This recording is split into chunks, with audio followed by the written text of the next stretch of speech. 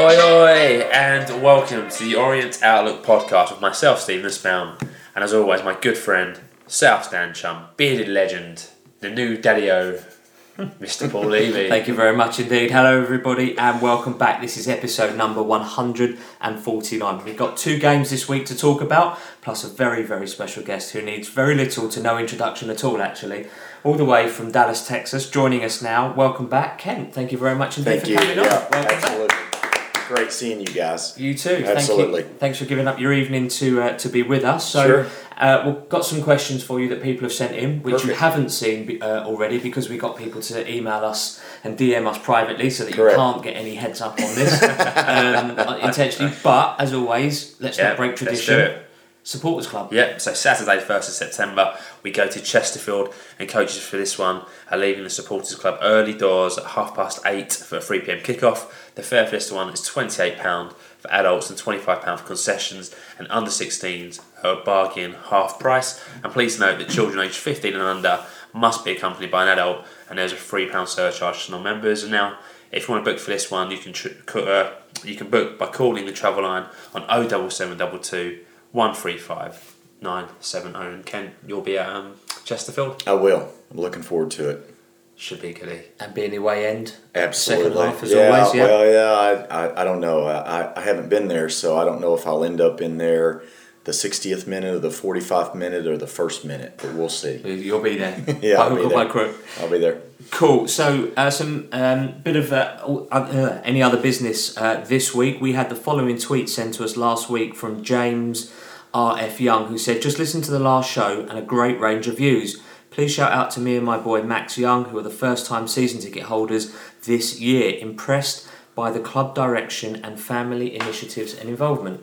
Fantastic. From your perspective, that's got to be good to hear. No, that's exactly what we want. We do want, of course, we want to retain as many current season ticket holders as we can, but we need to bring in more and more over time and bring in new and younger season ticket holders. So very excited about them being a part of the club. Great. Yeah. Thank you very much indeed. Thanks for listening, James and Max, and welcome to the Orient community. Yeah, brilliant. So, Ken, we'd have a few questions for you, emailed in and DM'd in. And the first one is from Ron, who sits behind us in the South Stand, and he said, "What's the progress of the live stream of Orient games? I'm going away again from October to early December, so this guy goes away all the time. Spends a lot of time abroad, yeah.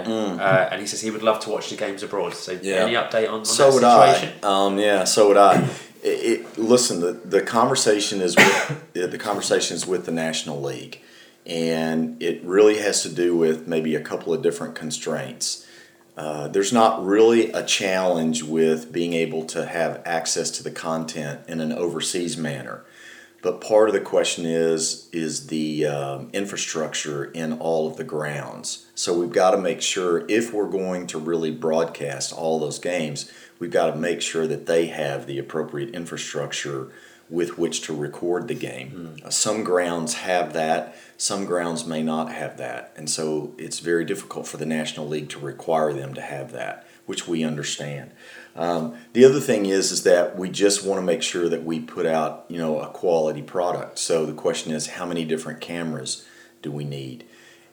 Look, Nigel and David Travis and, Matt Porter, they understand this much better than I do. They understand all the different nuances of what we're trying to accomplish there. And I know they're working on it. We've got meetings scheduled with the National League, so we're trying to figure it out. Cool. So hopefully sooner rather than later. Yeah. He also goes on to ask, and this is probably a question or two that you've had, from others in the past as well. He says, if the risk of losing Bonn and Caroma next year, if we don't get into the EFL, is so great, should we not make this the year to push the boat out for promotion? Say, bring in 2 or 3 additional players, 2 good players, a top midfielder at this level, and a very good goalkeeper. Could make us really likely to get promoted rather than rely on making the playoffs and then participating in that lottery.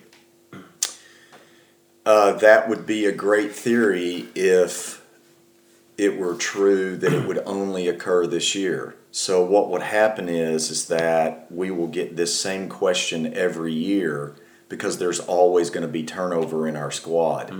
So it's not, you can't necessarily say this has to be the year, this has to be the year, this has to be the year. You have to build in a mechanism that allows you to, kind of rotate the squad as you need, or to adjust the squad as you need. So, there's options of bringing in other players. The other thing too, from a loan perspective or buying them, the other thing is that if we can get the amount of money that we want from Macaulay Bond, which is roughly £10 million, we're going to be able to afford quite a few players to replace him. Here's the thing about people that are on our team currently. We not only look at the value of the money that's being offered for them, we also have to look at the cost of replacing them or changing the squad or changing the team. So when we look through this triangle problem of what's best for the club financially, what's best for the team, what's best for the player as an individual, when we look at it from a team perspective, we ascribe a cost to the player if they were to go somewhere else. The offers that we got this summer for Macaulay Bond, while they were quite flattering, were insufficient for us to believe that was at an appropriate level for us to be able to replace Macaulay. So there's a replacement cost that we've got on people. And that's the reason why we were so excited to get Macaulay to extend his contract. This idea that we're going to be able to do this, remember that we're probably not going to sign contracts more than 2 or 3 years. And most people will get a 1-year contract. And so that means that we're always going to be in this mode of, well, what are we going to do if we lose this player or that player? There are only 11 important positions on the pitch each time we play. Mm-hmm. There's only 11. Yeah, so there's always going to be turnover. Yeah, absolutely. But I think what he's saying is about boosting the squad now with 2 or 3 players. Mm-hmm. Like in particular, he's saying a goalkeeper. Whether I agree or not is a different story. Right. And a top midfielder at this level. I mean, obviously we've got Dale Gorman that's only just played today. So obviously not having the benefit of him playing in the last half a dozen games is obviously a handicap for us. But hopefully over the coming time we'll see it. Well, he also played at Gateshead, but I understand where you're coming from. Yeah. No, here's the thing though, we're always 1 or 2 players away. What I'm saying is this, this is an every year. What he's asking, we will get asked every year this same question. Is this the year you're going to do it? Is this the year you're going to do it? Are you going to push all the chips on, we're at the roulette wheel. Are you going to push all your chips on the table to this year? And the answer is consistently going to be no. Not going to do it. No, not going to do it. No, not going to do it. Because I will be very hesitant to trade long-term for short-term. I would prefer to be steady and for it to be something that we build over time as opposed to pushing all the chips on the table at once. Okay. Yeah. So John McIntyre says, what would you say to fans who are still being negative about the team on social media channels? So this was obviously received before today's match, but obviously social media and the forums give everybody a voice. Obviously, absolutely. You can't make everyone happy. Absolutely. All the time. So I would say a couple of different things. Number one, I would say that you need to try to understand from what perspective they're coming from and why are they quote unquote being negative. The first reason is that some people believe that the only way to get out of this league is to run the table from game 1 through game 46. You've got to be in first place the entire time. I actually would love it if we could find some math majors either in secondary school or in university who would actually go out and figure out how often has it happened that someone who was in first place at game 3 finished in first place at game 46. I think it's probably pretty rare, but that's an assumption. There is a mathematical formula that says that the standard deviation of the movement of the teams, and you can figure all that math out. Anyway, so that's sort of one question is, okay, you're being negative, but for what reason are you being negative? Some people are negative because what they like to do is they like to set the expectations very low. That way they can't be disappointed. Yeah. And so they will consistently be negative so that they can't be disappointed. I have a much more balanced approach. I do get disappointed, but I kind of have a balanced approach on that. And so I don't mind that the fans are negative, or maybe are perceived to be negative, or a little rough, or however they decide to do it, because I look at it not from what they're saying, but I look at it from what is the intent behind what it is they're saying. In 99% of the cases, they have the best interest of the club at heart and in mind. And because of that, we can find the value in whatever it is they're saying, no matter how negatively they may say it to us. Okay. Vince Howard asks, what is really going on with the catering?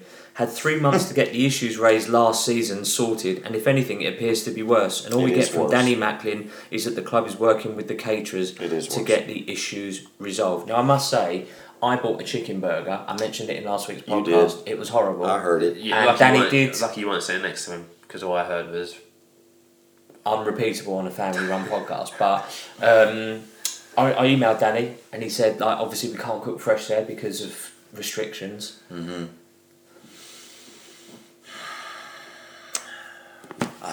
I do not have the answer, and I know that Danny keeps working on this, keeps working with the catering company. We have potential solutions for it. We have potential things that we need to do.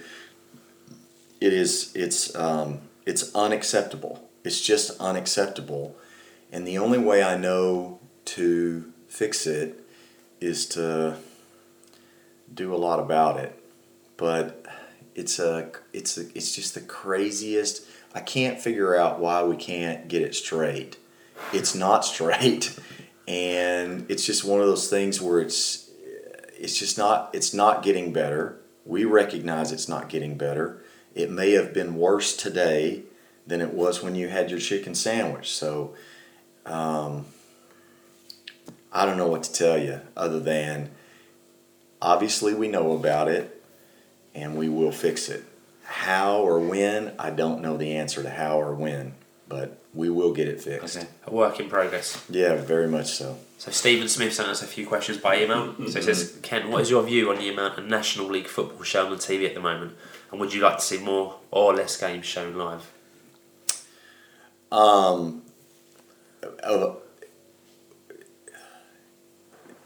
I think the level of National League games that are shown live is probably extremely appropriate for the level of play that we engage in. And so I take a very world view on this. There are very few leagues in the world that the TV revenue helps pay for the league. The Premier League is the one. The Spanish League does okay for the most part. If you're Barcelona or Real Madrid. And the Italian League does okay. Outside of that, there's not another league. Notice I didn't mention Championship. I didn't mention League One. I didn't mention League Two. I didn't mention Portugal. I didn't mention Argentina, which I've looked at. It didn't mention Brazil, which I've looked at. I didn't mention Costa Rica, which I've looked at. I didn't mention Colombia, which I've looked at. I didn't mention France, which I've looked at. Germany, Bundesliga also does it. There are very few leagues in the world where TV revenue actually makes a difference. And for us, TV revenue does not make a difference. Of course, we would love it if they would broadcast more games, because that would mean a little bit more revenue to us. But I think one game a week, which I think is about the level that they're at, that's what it looks like. One somebody gets rescheduled. We would love it if there was more, but you have to balance that against, is there really more demand and how much supply is there. There's a lot of football content in the UK during the weekends, just as it goes already, right? There's 10 matches in the Premier League on the weekends, and then you've got Championship, so there's a lot of content for people to consume. And if if we were to add another game, I'm not sure how much difference that would really make. Yeah. Cool. He also asked, has anyone at the club contacted Tottenham to offer the Braille Group Stadium if they need to use it for a game or two this season? I Yes. imagine with their new training facility. No, we have. No, but we have. But we've had multiple conversations about their under 23. And I wouldn't just limit the conversation with Arsenal. And so there's a lot of different groups. It takes time for us to be viewed as reliable owners. And it takes time for us to be viewed as being stable by clubs like Tottenham, Chelsea, West Ham, Arsenal, Crystal Palace, and there's a few, right? And so we have very good relationships with those clubs, but it takes time for us to be viewed as someone they really feel like they can and should build a relationship with that'll last for a long time. Cool. Louise Tina's asked a question, and I think we know the answer to this, but we'll ask it to you anyway. Hi, Peyton and Riley. How long is left on the Nike deal? It's up the end of this year. So are we already talking to potential new kit providers, or? I mean, Danny is the one who handles all that, and so he takes care of that. I am not intimately involved in the conversations, and that's just Danny will handle that when it's appropriate. I don't know exactly when or what the I know there's an overall strategy of we want to move forward and we want to have conversations, but I don't know when or how Danny's going to do that. Cool. I think these conversations usually start around January. I think from what Matt Poulter told us once, right. I think they do it around January, February. The thing is that Nike, I've got a business that's in sort of that business that competes with Nike in a certain way, and Adidas, I know that's not how y'all call it, and Puma, and maybe that's not the right way to say that one either, but and so I would say that they are all very similar in a certain way. I'm not sure that just because we leave Nike that people are going to be super excited about whoever it is next, because we've had whoever it is next before, and they weren't very excited about that. So in this particular case, this may be one of those things where we will be lucky to please some of the people some of the time. Right. Okay. Yeah. And everyone's always going to ask, well, why can't we have our own personal kit? And the answer to that is that just football sports manufacturers don't make that personalised kit. You look at Tottenham, how many kits they sell. It's exactly the same template as the England kit. Right. It's exactly the same template. That's what all the top clubs will get that. Right. You might not get that template, but you'll get a selection of previous ones. But anyway, going off topic there, Ben Boatman just asked us to pass on a message to you saying, can you guys thank Kent on the podcast for giving him high fives and taking the time to say hello and pose for photos. Rory really enjoyed his first game yesterday and can't wait to go to another one. Yeah, yesterday would have been 2 days ago now, but that was we were in Gateshead for that. Yeah, and it was fantastic. So. It was fantastic. So I had seen Ben on Twitter, and I recognized him a little bit, right? And then his son, and so we got some pictures, and it was great. That's part of the advantage of going around, at halftime. Yeah. So it was great. I remember Ben, and I remember liking the tweet that he sent out with the picture. So it was good. Yeah, great to see. Great to see. And last question for the time being is from Chris Lomax. For the time being, he says, "I noticed that Kent likes to stand up at games. Is this down to nerves?" Kent is just about. You noticed that Kent likes to stand up at games. Well, you should have seen it today. Is it down? I think I know the answer. Go ahead, finish the question. Sorry. Is this down to nerves? No. Or excitement? Both. I think you said before you're a bad watcher, aren't you? Yeah, it's bad. And it's the reason I couldn't ever really play professional golf at a great level. I'm just a little too nervous. So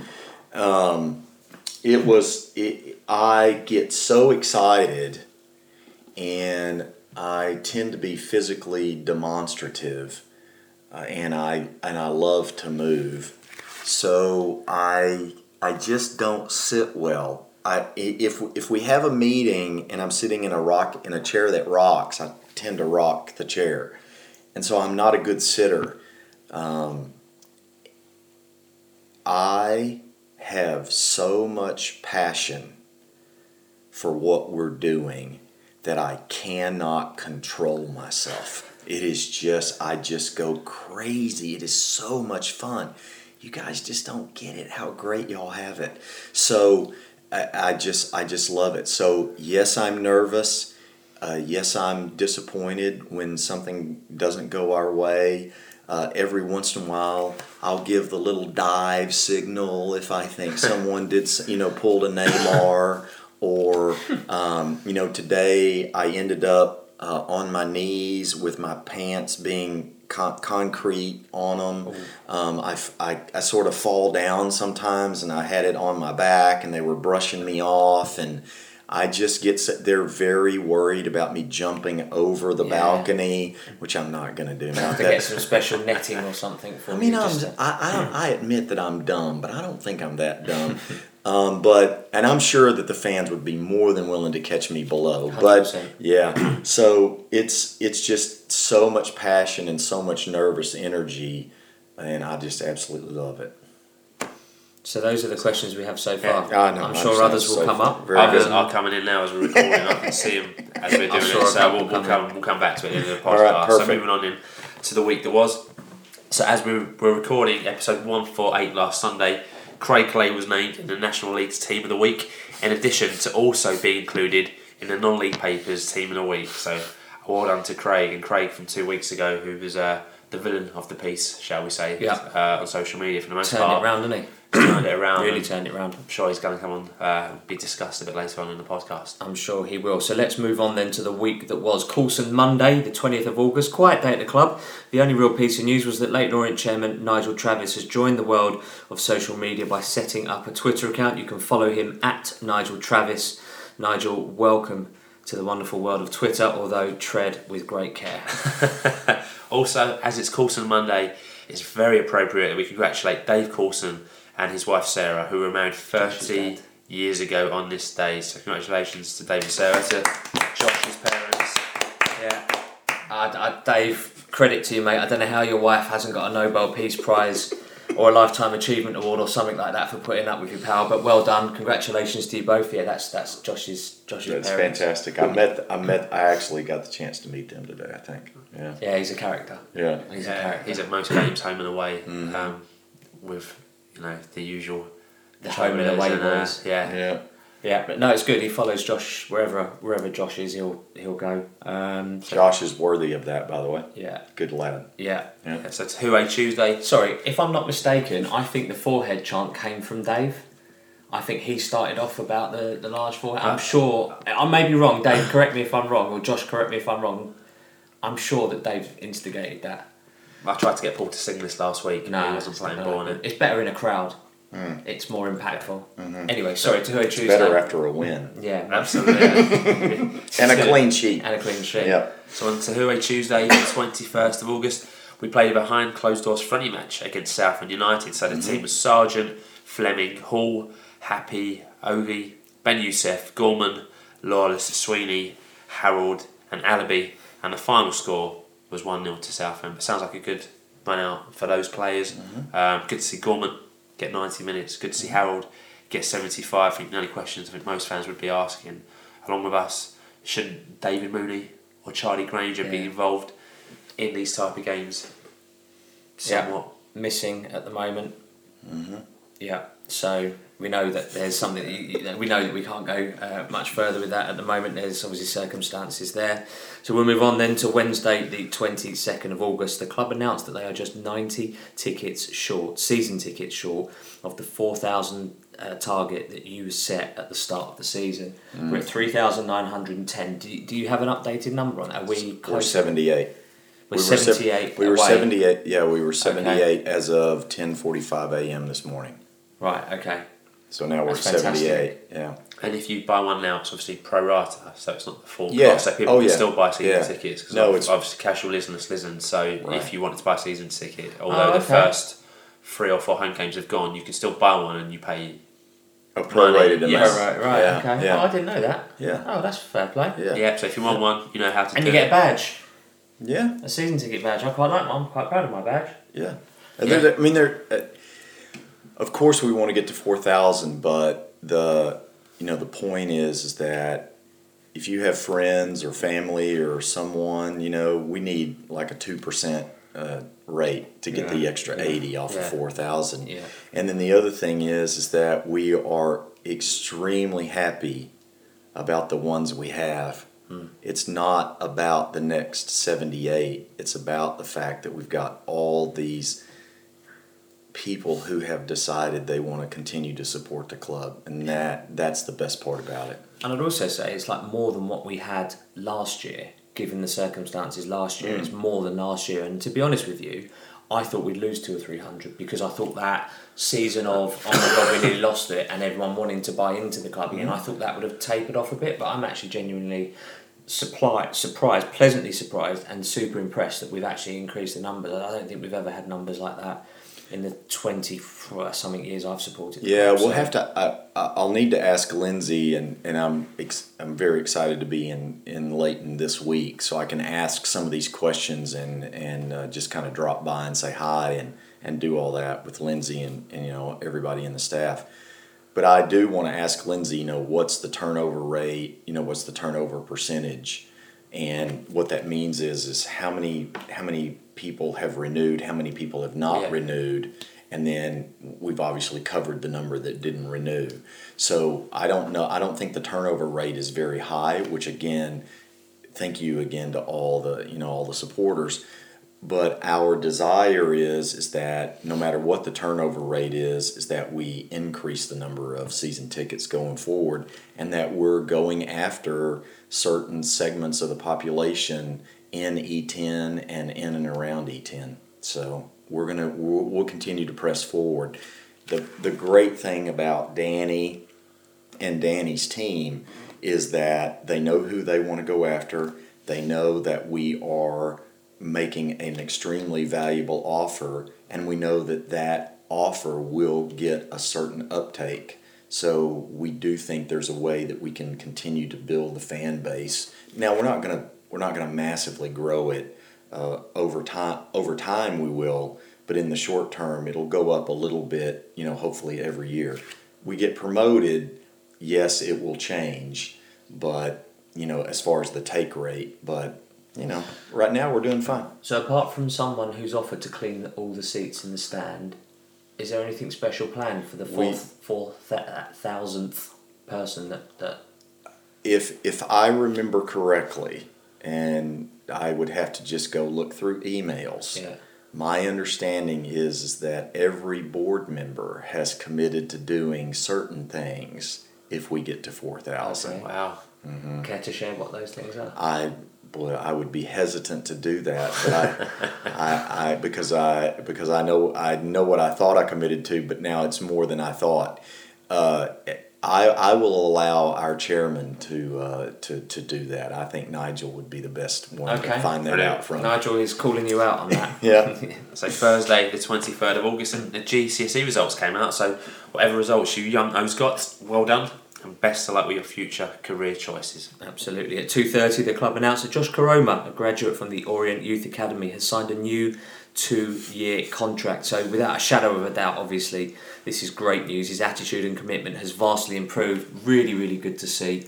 And obviously, it can never be underestimated, the conveyor belt of talent coming out of the academy. Yeah. Is thanks to the likes of Danny Webb and Pete Gill and all the other guys that are, and Justin and Ross for enabling them, the Royals, to come into the first team and train with them and get that match day. So even if they don't come on, it's still that experience. I think Justin's a key point there, because a year ago it looked like Josh's career was coming to a halt. Yeah. Steve Davis was barely featuring on the bench when he did. It was cameos, and we all kind of thought it was going to go one way or the other. So very happy to see Josh coming on. And I think, like you said, Justin and Ross have to take a huge credit there. for getting out the best of Josh over the last few months. As Josh is now a pivotal member of the squad, and you can say now owning his stripes as a first team and one of the first names on the team sheet. Yeah, and he's got to keep going though. He can't be complacent now that he's one of the first names on the team sheet. He's got to really cement that. Was this a long time coming, or is this something that was decided, I don't know, a month ago, and they said, hey, maybe we should do this? No, it's a long time coming. So we asked Martin to think about balancing youth and experience, speed and size, and all kinds of different ways. Because what we want to do is we want to create a very balanced squad over a long period of time. So that means that we want a certain number of kids and we want a certain number of not kids, and so it's just for us. Our relationship with Josh is exactly what we want, which is we want people to come in, start to make an impact on the team, prove that they deserve to have a contract extended, and Josh has been great. Josh's family's been great. His attitude has been great, and he's just a joy to watch. He's just a joy to watch. It's just super exciting. Yeah. Great, thank you very much indeed. Yes, we've got quite a few views on this one, so a few that we will mention. Ian, Renee John said, delighted Josh has signed, someone who Justin obviously adores, really stepped up when James Davis got injured last season and has carried it through. Night and day to where he was under Davis. Yeah, George Sessions tweeted, thanks George for letting us use this. The kid is so special. If he continues to work like he is and takes the advice of Orient's coaching staff, hopefully he and the O's can go through the leagues together. He will definitely play higher if he stays on the right path, but Brisbane Road is the perfect place for him now. A great tweet. So Mooney Friday, the 24th of August. Happy 18th birthday to El Sotorio. Yep, the club also announced that they are taking pre-orders of the third pink kit ahead of the official launch on the 31st of August, and later in the day announced they're entering the London Senior Cup this season. We'll be entering at the second round of the competition, where we will face either Haringey Borough or Beckenham Town, with details to be confirmed in due course. I think on the pink kit first. Yeah, go on. I think you've been out wearing yours and made people slightly jealous. I got a sample, They gave me one of the samples, so I wore it. I love it. I like it. I absolutely love it. I love the color because it's dark. It's dark enough. Yeah. It's different. I happened to get one. I got one of the samples, but I wore it to I think Concord is where I wore it to, or East. I think you're the only person with that. Yeah. No. I'm not the only one. There's other people that have it. They just don't wear it out in public. Yeah, it's against the one. So I would. I'd be bowling around the whole borough area. I'd be walking around everywhere going like this. Yeah. Well, y'all don't see how much I wear them at the house, but that's a Texas problem. Yeah. And then I guess in the London Senior Cup, I think to me, that we have to be one of the favourites to win that cup. I think, and it's a good chance of silverware, and again to engage more fans, more local teams. Depends who's in the competition for me. You'd argue that we would be one of the favourites, but I don't know who else is in it. This came a bit left field for me. I wasn't expecting this. Did you know much about it before? Mm-hmm. I didn't know anything about it. This is a footballing thing with Martin, and so I think probably next week we ask one of the guests that's coming on next week's show. Potentially. And see what they have to say about it. Yeah, ask them about which team will play. Yeah, possibly. We played Haringey Borough last season. They gave us a bit of a scare. We went 1-0 down quite early on, and then we ended up winning 2-1, thankfully. I think Dave Mooney scored, and Josh Corona, I think, got another one. But Haringey Borough, a lovely club, run by a very nice guy, actually. Good. So we also had a tweet from Ed Gunning at ED80 Opus 3C, who said, very sad to report the passing of my good friend and ex-O Gordon Riddick, who played in the early 70s. He also worked on the Match of the Day team, played in the charity fundraising football Commentators XI, and was a very good cricketer. So from us all here at Orient Outlook Podcast Towers, let's say RIP to Gordon. Yeah, and our best wishes to his family and friends as well. So thank you, Ed, for letting us know. Appreciate that. Saturday then, the 25th of August, the youth team were in action. The under-18s were away to Stevenage. Unfortunately lost the game 2-0. So moving on into the main event, so the O's were away to Gateshead, and ahead of the game we ran a Twitter poll asking what you thought the outcome of the game would be, and after 187 votes in 24 hours, 64% of you voted for an O's win, 27% thought a draw, with only 9% thinking that the O's would lose the game. And thank you for all of your Twitter votes. These polls, I think you can see how optimistic and pessimistic. There's still a level of pessimism in there with the 9%.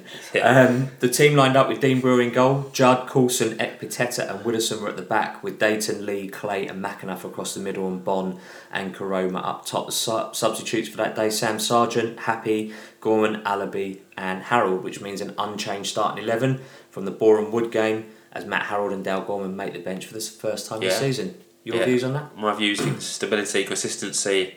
I think I think Alex Lawless actually had played really well this season, and he can't even get on the bench, and that just shows you the strength and the depth of the squad. And good to see Gorman and Harold get on the bench. I think Gorman's one who has come with a bit of expectation based on his signing, so good to see what potentially he can do. I love a consistent side. I've always said, historically speaking, if you look at the sides that go up, they've used, generally speaking, the least amount of turnover in the squad. I remember when we had our good season in the 13-14, we only used, 20 odd players, where others were using sort of in the 30s. So for me, consistency is great. No space in the matchday squad for Alex Lawless, even though he travelled up. Great to see, as you've just said, Gorman and Harold on the bench. So a lot of headaches for Mr. Edinburgh in terms of who makes his squad and who doesn't. Yeah, so Gates has got the game on the way. In the 6th minute, Robbie Tinkler's header from a corner forces Brill to a decent save as he stretched to palm the header away. So a bit of early pressure. Dealt well with that. Yeah, and the Gateshead keeper was called into action in the 10th minute to deal with a deflective shot from Macaulay Bonn. Yeah, 21st minute, McAnuff crosses from the left. Good dummy by Bonn. The ball came to Clay in a really good position, and he kind of slipped just as he was about to shoot, and the ball went over the bar. I think Macaulay Bonn has always been a good player, but I think this season the way he's bringing other players into play is something that's obviously been worked on. We've talked about how he chases down defenders, really tough. Yeah. Always gives 100% in the game, but you can see now he's kind of dragging defenders out of their positions to create other chances for other members of the team. He'd done it in the first game against Ebbsfleet, where he made a run off someone and then Brophy scored. So Bonn is not only scoring, but he's also creating a lot of chances, bringing others, making space for others. And if you notice, there's a lot more of Craig Clay being in goal scoring opportunity positions. I saw the highlights of that, and I think he expected Macca to take that shot. And I think it came as a bit of a surprise to him when it came through to him, because Macca was obviously aware he was behind him. We go closer in the 29th minute as a good run from Craig Clay saw his deflective shot cleared off the line by Mellish. Another good run there from Craig Clay. There you go, yeah. I guess you spoke about knee-dropping moments before on the balcony. I'm sure that was probably almost one where you almost punching the air for a goal, having to get cleared off the line. Well, we're at Gateshead. We're in the first half. I'm seated. How was that for you? Terrible. Terrible. Cool. So, obviously, from an observation I made was that Craig Clay obviously prefers the attacking midfielder role rather than the defensive midfield role that I think he's assumed in the past. He seems to thrive on driving forward. So maybe with that said, that Justin sees that, likes it, wants it, and therefore we'll maybe see a bit more from Craig Clay in the future. McAnuff had a go at goal from a free kick in the 34th minute though. Yeah, and on the stroke of half time, Dayton wins a free kick. There's a scramble follows in the box, but the danger is cleared. We have a minute of time added on, but we go in 0-0 at the break. So half time 0-0. Kent, was that a flare reflection of the first half in your eyes? Yeah. I have a belief that it is always a fair reflection. You know, you get what you deserve. My mom always says, you get what you deserve. So I think 0-0 was perfectly deserved by both sides, Of course, attendance announced, just over 1,000, 1,052, with 209 hardy souls making that away trip. Unbelievable. So that's 25%. 20% of that crowd were us. Just under, I agree. And our away support is outrageous. It's just outrageous. It's so great. Yeah. Early start for those people, 7:30. That supports club coach. coach, Credit to everyone. That's a long day. That's a no long doubt. old journey. It's a 4.5 hour train journey. So You got to, and remember, you're not just going; you're coming back. Yeah. It's a long day. Yeah, really long day. Massive respect. Just 3 minutes into the second half, though, McAnuff's free kick fell to Ekpiteta, who fired wide, and we hadn't made any changes at the half time. 54th minute, Josh Corona sees an effort saved from close range, and in the 58th minute, Riggs' header in the centre of the box was well saved by Brill before his second attempt was headed away by Marvin. Great save by Dean Brill. Good defending as well by Marvin. Bodies on the line, really putting ourselves out there. 60th minute, McAnuff's cross was cleared to Josh Coroma on the edge of the box. Had a decent effort, just dipped over the bar though. Yeah, caught it nicely. It was just always dipping. And in the 62nd minute, Dale Gorman came on to make his Orient debut in place of Charlie Lee, and this was followed up 4 minutes later by another sub as James Allaby came on to replace James Dayton, with Josh Coroma playing on the right and Allaby going up top. Yeah, Macabon saw a shot deflected wide in the 70th minute, and in the 77th, Gateshead sadly took the lead through Luke Armstrong as the ball from just outside the O's half picked it up, cut through our defence, and Armstrong did well to finish. So really, despite all our huffing and puffing and efforts on goal, it's Gateshead who took the lead, really changed the game, turned it on its head, and I was a bit gutted. Really simple goal as well. Just the ball just outside our own half, and the ball gets through, and their man just gets in front of Marvin. And Marvin can't do anything. I mean, if he fouls him, it's straight red, penalty. And the guy finished well. To be fair to him, to be fair to Armstrong, he's quality. Yeah, he is. He's a good player. He's a very good player, and I think he's on loan from Middlesbrough or something like that. They were mentioning it because I was sitting Newcastle. Yeah, it's one of those. It's one of them, isn't it? Yeah, and he is quality. I think that was his 5th goal this year. Oh, wow. So he's a very good player. And 4 minutes later, we all goes back to where we were. So a man down as James Allaby receives a straight red card for a foul on Tinkler. I don't think anyone on this table has probably got any complaints about the red. Looked to me, he was slightly too late. Maybe frustration at not starting. He done something very similar at Salford and got it 100% spot on, but when you get that even slightly wrong, there's only one thing that's going to happen, and that's going to be a straight red. Because you're not in control of yourself, so therefore you're a danger to yourself and the other player. So straight red card. At first I wasn't sure what to think, but then I watched it back again, and it's just reckless. I think you can tell as soon as he gets up, he's waiting for the red, and as soon as the red pulls out, I think he realises, sugar, I shouldn't have done that. Yeah, absolutely. Did you see that differently? Mm-mm. No? Okay, cool. But however, this could be, poorly handled. However, persistence from the 10 Oasmans pays off, as in the 89th minute, Joby McAnuff corner is headed towards goal. The ball comes off a Gateshead defender into Marmonic Potato's path, who smashes the ball home to equalise for the O's and sends the away fans crazy. And I'm sure Mr. Teague was going just as crazy as anyone. It's on film. Oh, is it? I haven't seen it. I've not seen that. You haven't seen it yet. Who called that? Was it on the? Did you get followed around? Dream Team. Dream Team. Yeah. At Gateshead. Yeah, at Gateshead. Really? Oh yeah. So wicked! Can't wait to see that. It's one of those Wrexham ones. You've seen the one about Wrexham last year. Yeah. It was one of those. Yeah, so it was. They'll make a GIF out of that. They build build up a library of GIFs on you. You know that, don't you? There may be more than one. There'll be a whole back catalogue soon. I've got to say, for a defender, that was a very good finish. Great finish. He came to him, he keeps his eye on the ball, and it's low and hard into the far corner. You'd expect some from the defender to smash that over the bar. Yeah, or but wide. He kept his eye on the ball, finished it well. And I've got to say, I was quite pleasantly surprised. At 1-0 down, with 1 minute left, and a man down, I wasn't expecting to see that goal tweet flash up. Agree. 100%. 4 additional minutes were played out, and the referee brings the game to an end, and the points are shared. Justin Edinburgh spoke to Dave Victor after the game. He said definitely deserved that point, if not more. The side doesn't know when they're beaten, and that's a great quality to have. He said, reflecting on James Allaby's red card, Justin explained that initially it appeared that the fourth official, who was very close to the incident, said that there wasn't contact, then changed his mind. Justin said that he would see it again, but thinks it was probably a red. Yeah, Justin also went on to question the wisdom of a long away fixture on the Saturday before a bank holiday weekend, and was delighted to see Matt Harold and Dale Gorman involved, as both have worked exceptionally hard. So that point meant that the O's, after 6 games, have won 2, drawn 4, lost 0, with a goal difference of 2 and 10 points, and are in 9th place, level on points with Ebbsfleet, who occupy 7th, and 4 points off the top spot. Although it's very early days yet, and we wouldn't read too much into the table So your views on that one, Mr. Levy? Yeah, so for me, first, for the great first half we had, we need to really capitalise on our chances. It's been said on a few occasions that we need to be more composed and more clinical.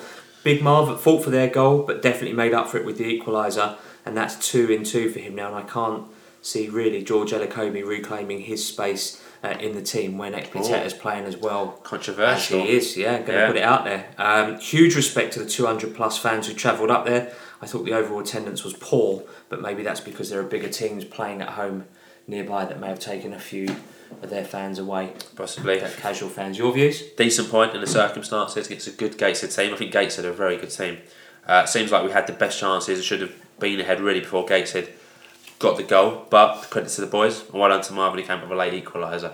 Shows really good character, really good spirit, and that will feel like a win as opposed to a draw based on that late goal. Yeah. With Gordon and Harold returning, you can see now how strong the squad is. As I said it before, Bellingham and Lawless can't even get in on the subs bench, and those were two who were starting the season. But they did travel up there. Yeah, absolutely. Alabi, if you're going to make those challenges, I said it before, they have to be spot on. Otherwise, you're getting a red all day. But the point feels like a win, and if we can beat Dover on Monday, 4 points from 6 will be a very decent bank holiday return, and a massive credit to all the travelling away fans. Yeah. Absolutely, agree with you there. So those were our views.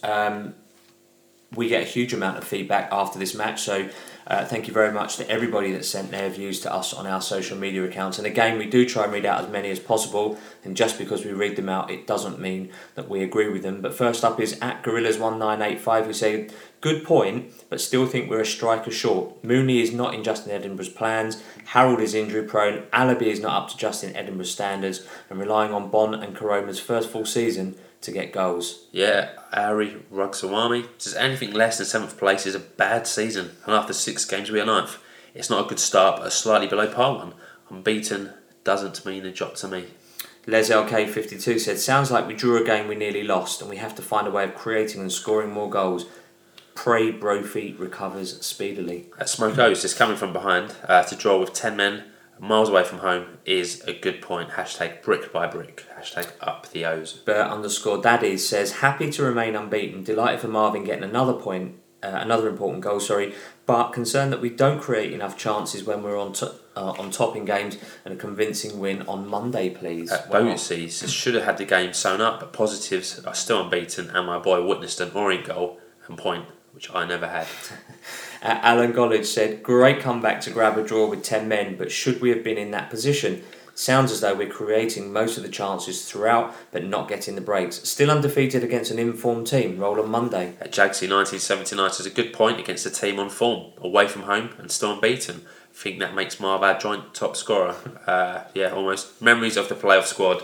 This group never gives up. Come on, you O's. Hasn't Macca got 3? Yeah, I thought so. I am _emo said, Alabi doesn't have a goal in him. Red card's a blessing as we won't miss him. Mooney. Yeah, those calls for Dave. At Lubet84 says, felt we should have made opportunities count in the first half. A decent point in the end after being down to 10, but silly from Alabi. We must pick up 3 points at home to Dover on Monday. Vince Howard 73 said, we need to be more clinical but showing good spirit to drag ourselves back from defeat. At King Laurie says, we are 1 goal away from being second in the league. We are in a mix. A bit more positivity. Amashimo said, had most of the ball but didn't create too many clear-cut chances. Looked like an awful tackle by Alabi. Happy to get a point in the end. And Matty LFC Evans says, yes, we're still unbeaten, and yes, we scored late again, but we rode our luck, and it's another 2 points in my mind. 2 points in my mind dropped. Monday's game, we need to bounce back. And the final word on this game goes to ACowan _DRE, who says a good point and a point gained. A good start and a point gained at the end. At least drawing away games is a good platform to build from. We have a good habit of turning 0 points into 1 point from losing positions, but need to find a way of turning 1 point into 3 points. So those were all tweets that came in after Saturday's game to @OrientOutlook. And let us know if you agree or disagree with any that we have read out. We are on Twitter, obviously, at Orient Outlook. We're on email at orientoutlook@outlook.com. We're on Facebook at Orient Outlook Podcast, and on Instagram at Orient_Outlook_podcast. And apologies if we haven't read your tweets out. It may follow after the Dover game. The volume of tweets we get in the season is phenomenal again. Prediction league, phenomenal predictions we're getting in. Loads of people just about to read out now, all getting it right. So without further ado, then well done to Tony_Antonio, at Will_Perrett, at Whitney1997 LOFC, at ALB5399, at Jamie Stripe, at CM Oriental, at Ozvan Basing, at Leyton Ori, Alan Makla1, Orient_Viking, Oxuch, beg your pardon, Floodgates, Jamie PD LOFC, Bucko551, Really QB9, at Orient Buccaneers. Quite a lot there. Usually it's 1 or 2, but there's like dozens being read out now. So you all predicted 1-1 and you get 3 points in our league, but no one correctly guessed that Marvin Ekpiteta would score. We'll do a full roundup after the Dover game. Yep, so moving on into Sunday, the 26th of August, and it was a happy 23rd birthday to Goal Machine Marvin Ekpiteta. I was going to say in your prediction league, you may have more people predicting Ekpiteta going forward, but we'll see. There'll be 2 or 3-0, or 2 or 3 goals, and he'll be one of the names. Coulson, Ekpiteta, and Corona. Right. You watch. Right. The ladies' team were in league action against Cambridge United and were beaten 3-0. Did you go to that? I did. Yes, I did. Oh, absolutely. Yeah, tough game. Yeah, very. Cambridge played really well. And we had a couple of players that were out for bank holidays and things like that. So but they played very well. They deserved what they got, and it's football. So late season's just started. Beat Luton last week, which was a very good win away to Luton. Right. So 1-0. played 2-1-1, lost 1. So not bad. Not bad. So we'll see how we get on. So moving on to today, then Monday, the 27th of August, and it's time for the main event again, as Dover came to the Braille Group Stadium. So the team was announced, a brilliant goal. We didn't even get 4 minutes, much less 48 hours. Here we go. Let's do this. Back 4 again with Judd, Coulson, Ekpiteta and Willowson, with Dayton, Lee, Clay and McAnuff in midfield, with Bond and Karama up front, and on the subs bench, Sargent, Happy, Gorman, Lawless and Matt Harold. Yep, so the same starting lineup was named for the 3rd game running for the O's, with the only change on the bench being Alex Lawless coming in for the suspended James Alabi. And for me, I repeat what I've said before, it's great to keep naming the same side week in, week out. So for me, very happy with that. Yeah, I think we all probably expected that starting 11. I mean, maybe there's a place on the bench you could argue, maybe Mooney, Sartorio in place of Lawless, because obviously we lost the forward, but that's probably the bench you would expect. Yeah. So the match kicked off on a bank holiday Monday at Brisbane Road, so we both weren't there today. Couldn't make it today. Obviously, our guest co-host was. Absolutely. Good atmosphere to kick off. Oh yeah. Because you do the rounds, you post your schedule before the game so people know if they want to come and chat to you. Yep. So like 1:30 at the South Stand Bar, 1:50 at the 1881 Gallery. Right. And the response tweets to those are fantastic, where they give me all kinds of things I'm supposed to do at a certain time of the day. It's just fantastic. Yeah, absolutely. Try to get to, especially since this is my first home match of the year, tried to get to as many people as I could to say hello and see how their summer went and all that. So the atmosphere was fantastic today. People were excited. Attendance was fantastic. For a bank holiday, it was great. And you also had a camera crew in tow today, right? Yes. I have, yes. That's all I know to say. I got to admit, it's odd, crazy odd for a nerd like me to being followed by a camera. It's a little strange. So Kent was there, we weren't, so we haven't seen most of the action. So please bear with us. So 6-minute game started. McAnuff chipped a free kick in the box, and Lee got his header on target, which was saved by the Dover keeper, Walker. Yeah. Lovely tweet from George Sessions, who says in the 24th minute, lovely football from Orient. Lee, Clay, Bon and Karoma all involved before Dayton picks out McAnuff, but he screws his effort wide.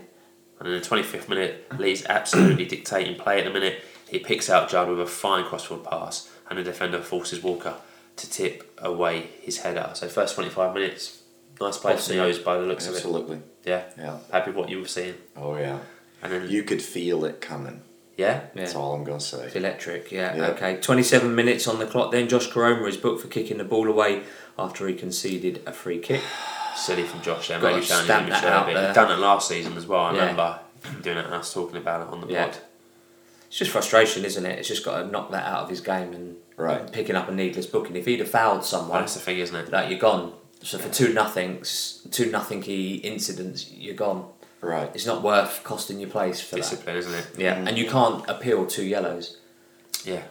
And then George Sessions again in the 36th minute said Lee continuing to boss things alongside Clay, and the former passes into Koroma, who sets him midfielder up for a shot, and Walker is forced to save. And in the 39th minute, Lee says again Lee has been phenomenal. He slides in to thwart a dangerous move and plays in Clay, who finds Dayton, and his effort is saved by Walker. So it really sounds like Lee, Clay, Dayton really having a big impact pulling the strings on the game. Mm-hmm. And you've obviously got a unique view because you're obviously on the balcony, so you get a real bird's eye view of that, so you can see the positioning and the game looks so easy from up there. It's amazing. Yeah, it's not that easy, but it sure does look easy. And you obviously get a tactical view as well. So obviously, in the south stand where we sit, you can't even tell who's offside. Unless it's that blatant, you can't even tell if someone's offside, really. Well, I also have the advantage of walking over and asking a number of different people, including Matt Porter and Martin Ling and a number of different people now. How does this work? What's going on here? So it's worth it. It's worth it. It's coming. It's coming. Yeah, absolutely. We can feel it coming. You can feel it coming. You can feel it coming. Well, we almost took the lead before half time as Ekpiteta headed on a Brill free kick. Koroma takes a volley that Walker then pushed over quite well. Saw quite a few. It's a hands-on head situation. Saying that it was a really good save. Yeah. Mm-hmm. So unlucky, Koroma out unlucky, and the 2 minutes of stoppage time were played, and the half-time whistle goes with the game goalless at 0-0. So I won't ask you what you thought the half-time score should be, because you already said you kind of get what you deserve. Although it sounds like we were very lucky to be going in 0-0. 0-0. Attendance announced at 4,641. So it's got to be up there with the attendances, isn't good it? Attendance for the league. Probably. Because it was only Tranmere and Wrexham that were ahead of us last season. Obviously, Tranmere aren't there anymore. Yeah, right. Yeah, I'm not seeing them. So 226 away fans from Dover. That's fair play. Not bad. Not bad on a bank holiday for Dover. Yeah, no doubt. That's pretty decent. So the second half kicks off with no subs for the O's. At all. No, 50th minute, Koroma crossed the ball in, which took a deflection and ended up hitting the crossbar. But then from the resulting corner, we played a short corner between McAnuff and Dayton. McAnuff picks up the ball, runs into the box, crosses, takes a deflection off Daniel, and then hits the back of the net, giving the O's a 1-0 lead. Mm-hmm. About that point, pandemonium breaks out. Yeah. I've seen the goal on the Twitter from behind the south stand, and it looks like the deflection kind of takes it past the keeper. Yeah. But you can kind of see, once that goal goes in, how happy... It feels like a weight Absolutely. was lifted, and that's just off the 30-second clip I saw. Absolutely. So sometimes you've got to be lucky if you're going to do something, and it doesn't matter how they go in, as long as they go in. Nice to see Joby get a goal, and nice to see a short corner routine work. Yeah. Mm-hmm. Absolutely. So following the goal, we looked for a second as Bond has an effort deflected and Lee puts an effort wide. Yeah, in the 57th minute, we took a quick free kick. Dayton finds Clay, and his cross is cleared up in the air. Kramer volleys across the goal, and Coulson gets a touch, but it just rolled wide. So unlucky not to be 2 up. So we've got the first now, and pressuring for the second to make the game over. To kill it off, yeah. Just over the hour mark in 65 minutes on the clock. Good chance for Dover as Mitch Brundle's corner is headed wide by Kevin Loco. That's the first chance we've actually spoken about for Dover. It sounds like they brawl relatively very just how we like it. Very quiet. Yeah, 70th minute again from George Sessions, who said Leyton Orient sub Craig Clay is replaced by Dal Gorman, who comes on for his home debut. And the reason why we're using this, he said Craig Clay has been excellent again this afternoon. So it's good now, we're talking about consistency. The last 3 or 4 games, Craig Clay really being mentioned in high esteem. Really good to see. It was good. 80th minute, Koroma held the ball up well, turned away from his marker and fired over. We didn't have to wait too long for his goal, as in the 82nd minute, just 2 minutes later, the 3 points are sealed as Dayton plays Josh Koroma through, and he finishes for his second goal of the season to make it 2-0 and runs over to Sam Sargent to celebrate with a fortnight dance. What is football? What is it with footballers in this blooming game? I've never seen this game in my life, but I know all about it for all these silly dances that they're all doing. Not cool enough. I'm not down with the kids. Just not down with the kids. You wait until your little one grows up. So 4 minutes of injury time awarded, and the bank holiday becomes even better as Miles Judd crosses for Matt Harrold, who beats his defender with ease, I'd say, heads the ball past the keeper to make it Orient 3, Dover 0, and the full-time whistle goes to end a fantastic performance. I've seen the third goal as well on Twitter, and Harrold really attacks that with some venom. It's a very good cross from Judd, and their defender's he's barely off the air, and Harrold's just behind him, in the back of the net, and obviously 3 goals at the South Stand end. We missed it. We're not there. Shame. Typical. But never mind. Justin Edinburgh spoke to Dave Victor after the game, and he said we was very pleased with the performance from his players. We won't get carried away, but I think that we can only get stronger. And he was very happy with how it's gone so far. Lots of belief in the squad. They trust each other. So the league table as of tonight means that the O's are 5th currently in the playoff places in the National League. As now we've played 7, won 3, drawn 4, lost none, and on 13 points. And we are one of only 3 teams to have a 0 in the L column in the National League, so that's quite an accomplishment. I obviously couldn't make it today, but honestly couldn't be happier with the win. Sounds like we're starting to hit our stride, and according to most people, Lee being man of the match is great, as it means we're starting to see what he actually brings to the table, obviously after last season's disaster for him. 4 points from 2 games and a move up the league table means this O is a very happy O, and perhaps a negative section of the Orient community will chill out a bit. Also, the L column in the league table still showing a big fat 0 delights me immensely. Yeah, for me it sounds like a fantastic second half performance with the squad now starting to fully show Justin what it is capable of. And in games like this, the first goal was key, and I think we scored at a pivotal moment early in the second half. Good time to score. Good to see Joby get the goals, as well as Josh after signing a new contract, and good to see Harold as well, only kind of starting to edge his way back into the team. I think his second appearance of the season, and he gets the goal. Lots of positive tweets now about the centre midfield, which is really pleasing. 2 weeks ago it was the complete opposite. Yeah, and the early reports about Gorman seem to be quite encouraging. I've obviously not watched him for myself, but quite a few people mentioning Gorman in high esteem. And last season we struggled against Dover. I think we took 1 point from them out of 6. We lost away and we drew 1 at home, so we've already beat them. We're seeing teams who we struggled against last season and matches where we struggled last season, like Bournemouth last weekend. We were saying last season that's probably a draw. We're starting to eke out these wins and get a good momentum behind us. So a very decent bank holiday weekend, and Justin will be looking to build upon this week. And more selection headaches for Justin. Does he stick or does he? What does he do? It'd be interesting to see what Justin feels his best 11 are for Chesterfield. But all good headaches for Justin. Good headaches, good problems to have for a change. So a deserved win for you then, Ken, I would imagine. Oh yeah. Based on no, you get what you deserve. We deserve it. If we titled our episodes, that would be. We deserve. Unfortunately, we don't. Which goes with the numbers.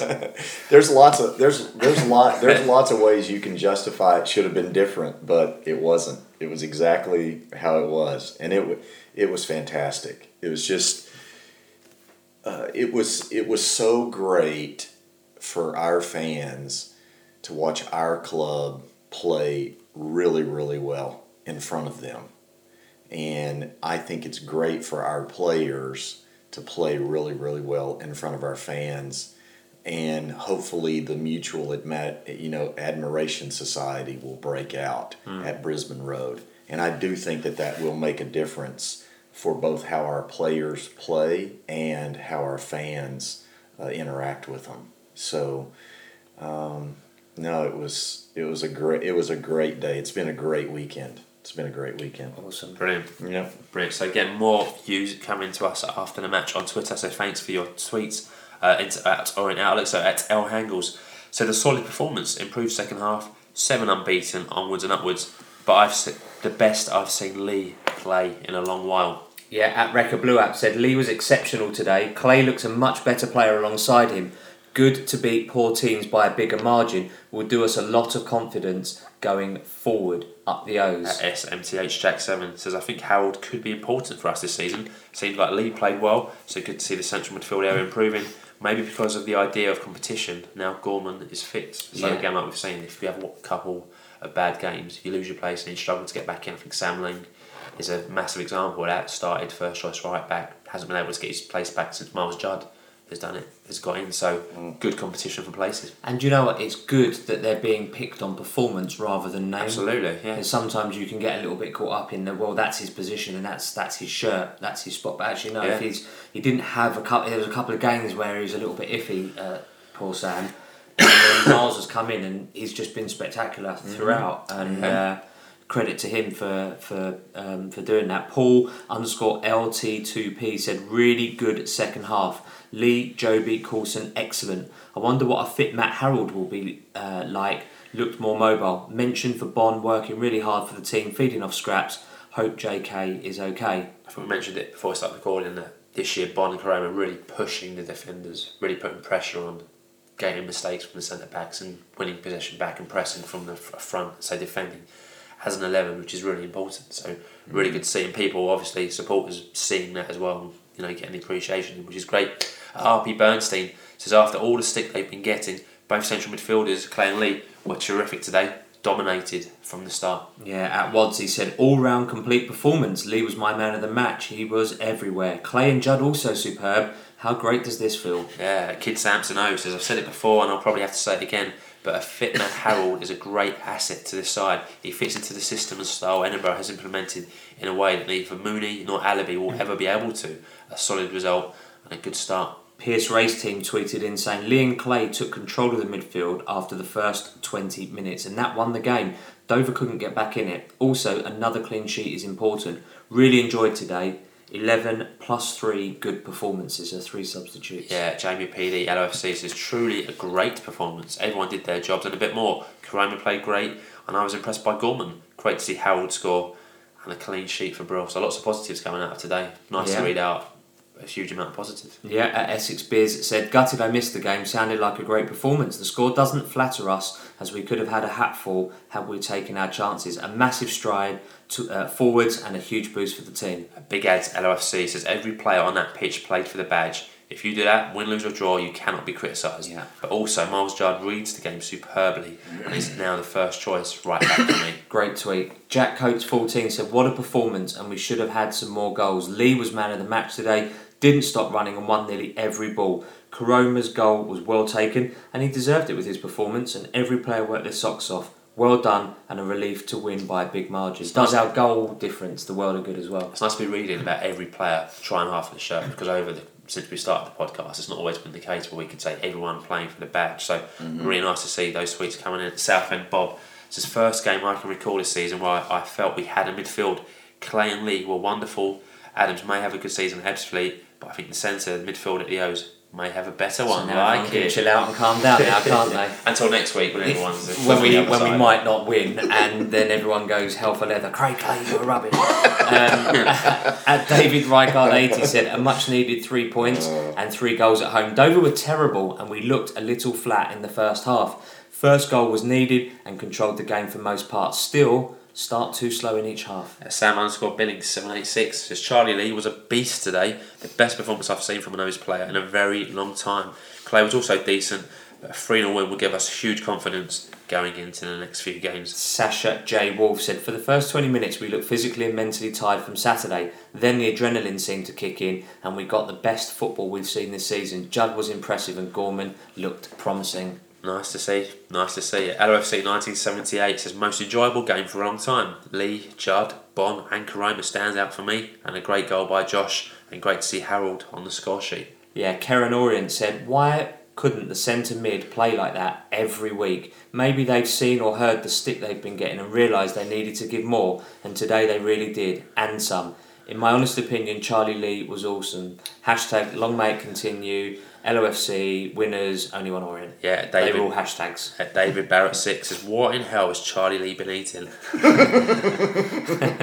Spinach, probably. Oh, yeah. I presume that is a Lucy's performance and not his odour, but best game in a no shirt by far. Clay has turned into Mr. Consistent with 4 good games on the trot. Gorman supports the counter-attacks also very quickly, very encouraging. Tom P1984 said, great win against the poor Dover side. The back four was solid throughout, even keeps their huge sub quiet in their last 20 minutes. Judd, Lee and Clay didn't put a foot wrong. First half forwards were quiet, but the balls in the air didn't help them. Once played on the deck via the wingers, it worked. I think this is a really interesting tweet from R.D. Manda, who says, we now have the same points tally as at this point last season, which I didn't realise. Says, ask me if Orient are world beaters after another 13 games. Sorry, but someone has to be the grumpy one.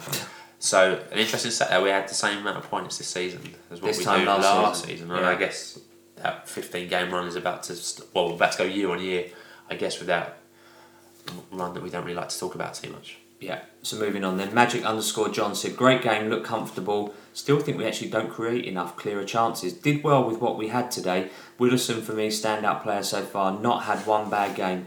Lee and Clay showed today what we could have had last year. Big call for Justin Edinburgh now on Gorman. Yeah, another praise for Willowson. I think we got slated a bit last week for not nominating him as Hero of the Week. Good to see again. Talk about consistency. Willowson coming into conversation again.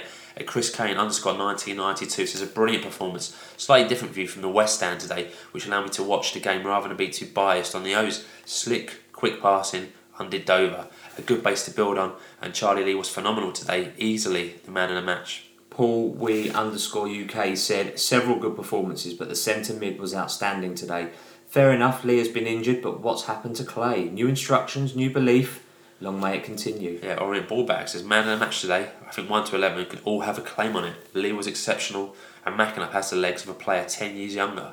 After some suspect performances and a lot of stick from the fans, hats off to Clay, who finally seems to be looking the part. Spenno011 said Karoma's effort in the first half, what an unbelievable save. Once we played on the deck with tempo, it was only a matter of time. Should and could have been 5 or 6, which ties in with what you said earlier. Mm-hmm. But hey, what a solid performance. Team still not at 100%, so it bodes well for the next few months. Every player deserves credit. At Len M4, so second half was a pleasure to watch. Lee was immense. Joby was rolling back the years, and Karoma sent the defence back to the team coach. Same again against Chesterfield, please. London _nut said feeling very positive about these boys. They have so much togetherness and spirit, all playing for one another. The boss and the fans, we're all on board together. And the final word this week goes to Samuel LOFC 96, who says complete performance. Brill didn't have to make one save. The whole team was excellent.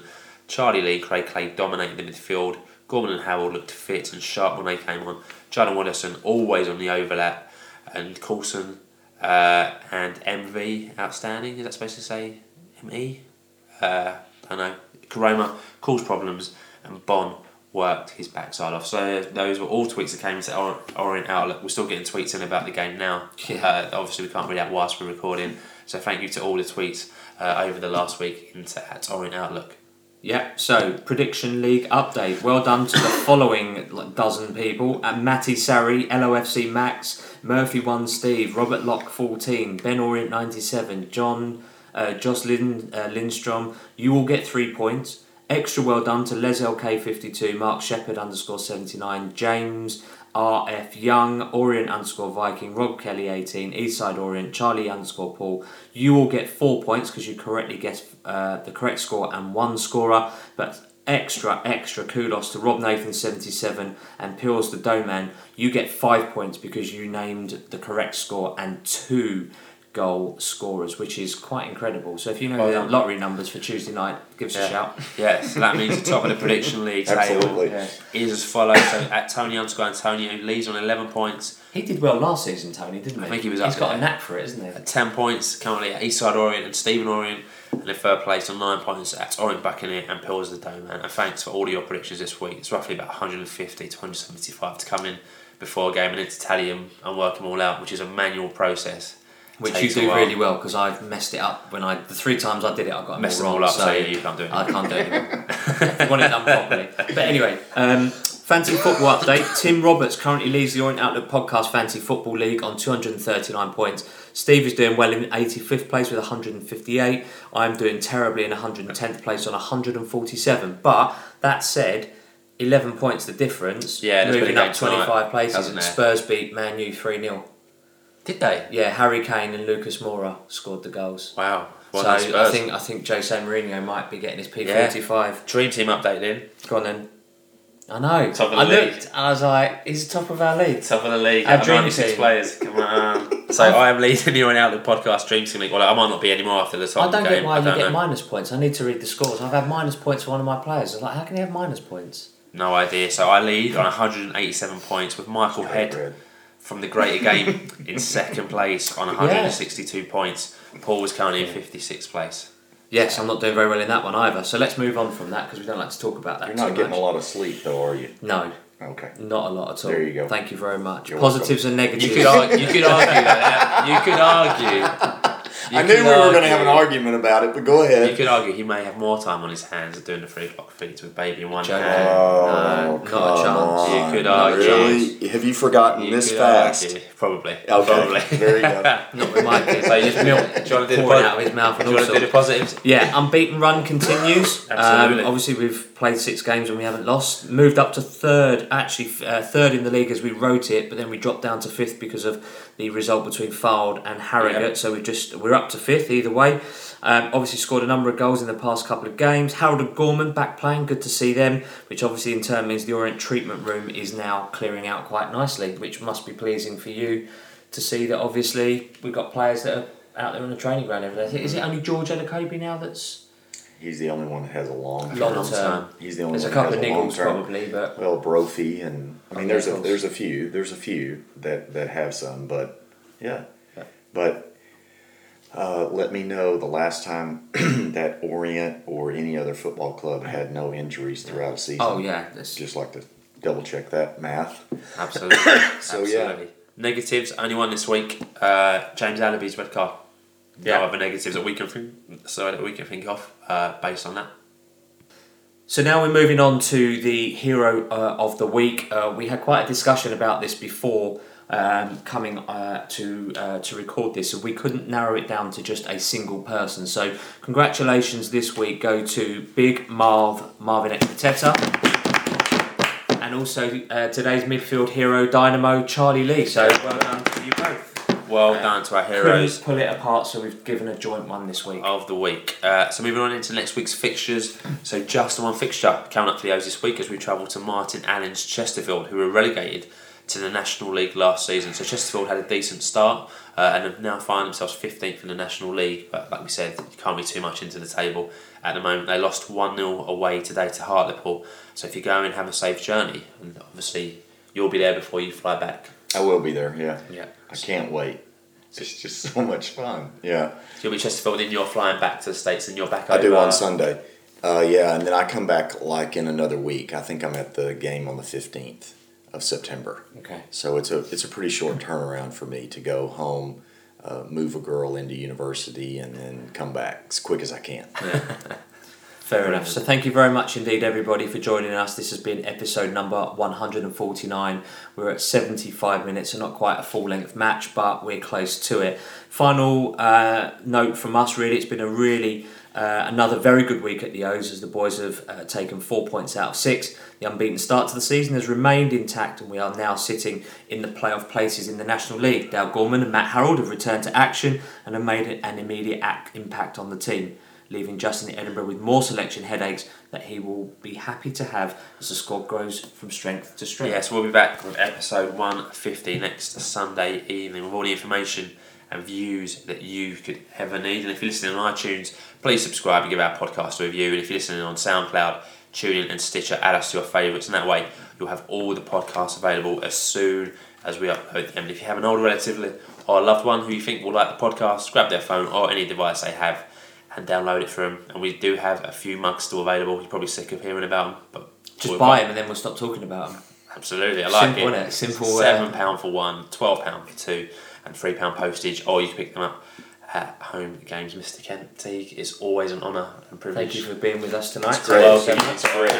Podcast. The trends of the club are they look very good. So we'll see. It's a long season. Yeah. I only have to go through this 39 more times this year. But it's a solid foundation. No. In which to build on. Again, that's how I kind of look at it in 7-game segments or 10-game segments or 12-game segments. I try not to get too caught up in an individual game or an individual performance. And overall, I am very encouraged by what I see. Yeah. Very encouraged by what I see. And I've got to say, it's kind of honouring to have you here in your second season now of the Orient, because you do see the odd person who goes, oh, what if Kent was to get bored and pull all his money out, where would we go? But based on what we've seen this season and your passion, I'd say there's absolutely 0%. Going nowhere, mate. We wouldn't let you. Happening. We'd come to Texas and bring you back. Either Orient belongs to me or I belong to Orient, or it may be a lot of both. Great to hear. No doubt. And No doubt. obviously you can't see it, but we'll put a picture up. But Kent is wearing that infamous Twitter T-shirt that he put on a post the other day. The O for Fox sake. We'll post a picture up. Very good. And use that to kind of plug the episode. So Thank you. As Always a pleasure, Jim. Thank you very much indeed. Thank you. Coming on. So thanks to everybody for listening. Look forward to hearing from you. Keep in touch with us as always. Keep calm. Listen to the Orient Outlook podcast. Up the O's.